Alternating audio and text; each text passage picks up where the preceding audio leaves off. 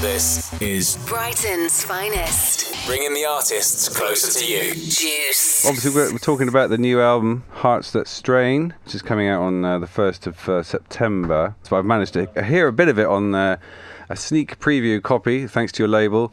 It's your fourth album, which is quite incredible, really, considering you're only 22, is it? 23 now. You're 23 now. Yeah. And this album was made in Nashville, is that right? Yeah, that's right, yeah. Can you tell me about how it was decided to do this album over there? I'd already met the producer. I'd known him for a couple of years, and I felt like after the last one, I just really wanted to get out there and make a new record. So, I just jumped over there. I thought I'd go try it out, see what happens. I liked what I heard, and so I wrote some songs and continued with the process, and then had an album ready 5 months later. Now, obviously, Nashville's known as being a hotbed of musicians and just incredible talent over there, and I understand that you played with a few of the old guys from that area. Can you tell us a bit about that? Yeah, I played with a couple of the Memphis boys. I played with the likes of Elvis, Aretha Franklin, and and those kind of people, which is amazing, really. I was worried if I was going to be able to fit in with those guys, if I could keep up and playing time with them. But I feel like they got the best out of me, and it was an amazing experience. And those guys being Bobby Wood and Gene Chrisman. And you say that they actually played with Elvis. Yeah, that's right, yeah. Pretty insane. It is insane. How old are those guys? I think they played on... they're like 70. I think they played on Suspicious Minds, those two guys. Suspicious Minds. That's a song that will always be close to my heart, that one. Yeah, it's a good song. So what do they bring to the table, do you think? Because they come from a different era, they've played with different types of music. They're kind of like the real thing when it comes to those old styles of music. Was it a bit of a culture shock or something a little bit different that you hadn't come across before? No, not really. I've always been interested in the scene over there and the music that comes out of there as well. And growing up, it was something I'd always be reading up and learning a lot about. And so going over there it was amazing that I just got the opportunity really to make this record there. And there were times when it would seem a little bit surreal, but most of the time I'm pretty focused on just making the record, making it the best I can be. Yeah, it can be. Sorry. And those guys were good to you, were they? They were friendly and nice and welcoming and all those things? Yeah, they were. Gene got me to try my first meatloaf, which was interesting. Obviously, I was a big fan, but yeah, it was an amazing time. And who else played on the album? Dan Auerbach from the Black Keys played on the album. Right. Yeah, I wrote a couple of songs with him for this record. Yeah. And my friend Matt Sweeney, who played guitar for me on my second album, I did with Rick Rubin. That's how I met him. I don't know if you mind me saying this, but I can sort of pick up late 60s, early 70s vibe on some of the tracks. People like Fred Neil and Glenn Campbell, maybe a little bit of James Taylor as well. Are those artists familiar to you? Do you know much about them? And is that a fair comment for me to say that? Absolutely, yeah. A big fan of Fred Neil and a massive fan of Glenn Campbell. And James Taylor, of course, has got some amazing songs and a great voice. And, I like a lot of the music from that era because I felt like it was, the songwriting was at its peak, let's say. And that's where a lot of the best songs were written for me personally. And just incredible music coming out around those decades. And before and maybe a little bit after. But it's just something resonates with me from the old songs. Yeah. Just great voices as well. Like Glenn Campbell's voice, incredible. Like, it was insane.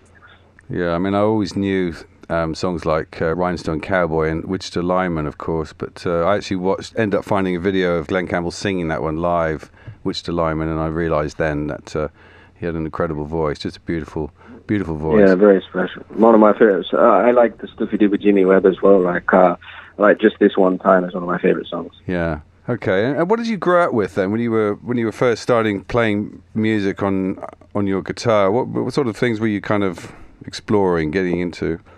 When I was like 12, 13, I listened to a lot of metal, the heavier stuff. Growing up, I loved playing the electric guitar and rocking out. But I listened to all kinds. I loved Jimi Hendrix, and I loved my rock and roll. I loved Elvis, and I've always listened to different kinds of different types of music. Ever being young, I loved my folk music and my blues, and so a bit of everything. If it was a good song, I'd listen to it. Brighton's finest. Jeff Hemmings. Jeff Hemmings. This is Juice 107.2. Brighton's finest.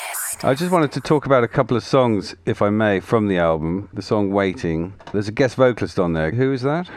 Guest vocalist is Noah Cyrus, which is really cool to have somebody that comes from a more pop background to be singing on a song that you've written, and it's a very nice feeling. And I think her father heard Billy Ray heard the song and got her to sing on it, so I'd like to thank you for that. And I love her voice. I think it sounds great on the record. I'm very happy with it. I wish she could have sung the whole thing. Yeah. So, can you tell me a bit about the songs? Because I know that in many of your videos, there's always sometimes a bit of a talking monologue at the beginning or the end where you talk about some aspect of the song. I don't know if that was like your idea or if that's what you wanted to do so that you didn't have to explain yourself to people. But with these songs on this particular album, is there a kind of any overriding themes, do you think? Anything that was sort of in your mind at the time when you were writing a lot of them? I usually write like whatever comes to me. I find if I usually think about it too hard or try and work at it hard, it can be very difficult for me. So, I just write usually what comes to me, and I believe it's, my brain or, trying to tell me something.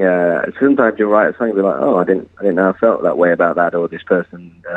So I just usually write what comes to me and go along with the story that's coming to my mind. With that in mind, could you explain anything at all about the song "The Event of My Demise"?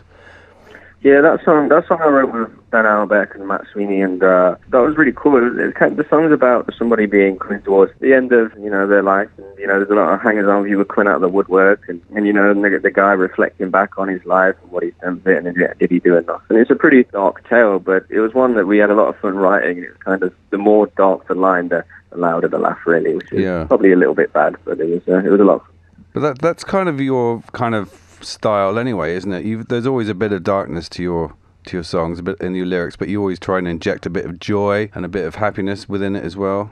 Yeah, I think all the music that I love, it takes you on a journey, and music's a nice way to switch off from all that stuff in the world and take you on a bit of an adventure sometimes. Yeah.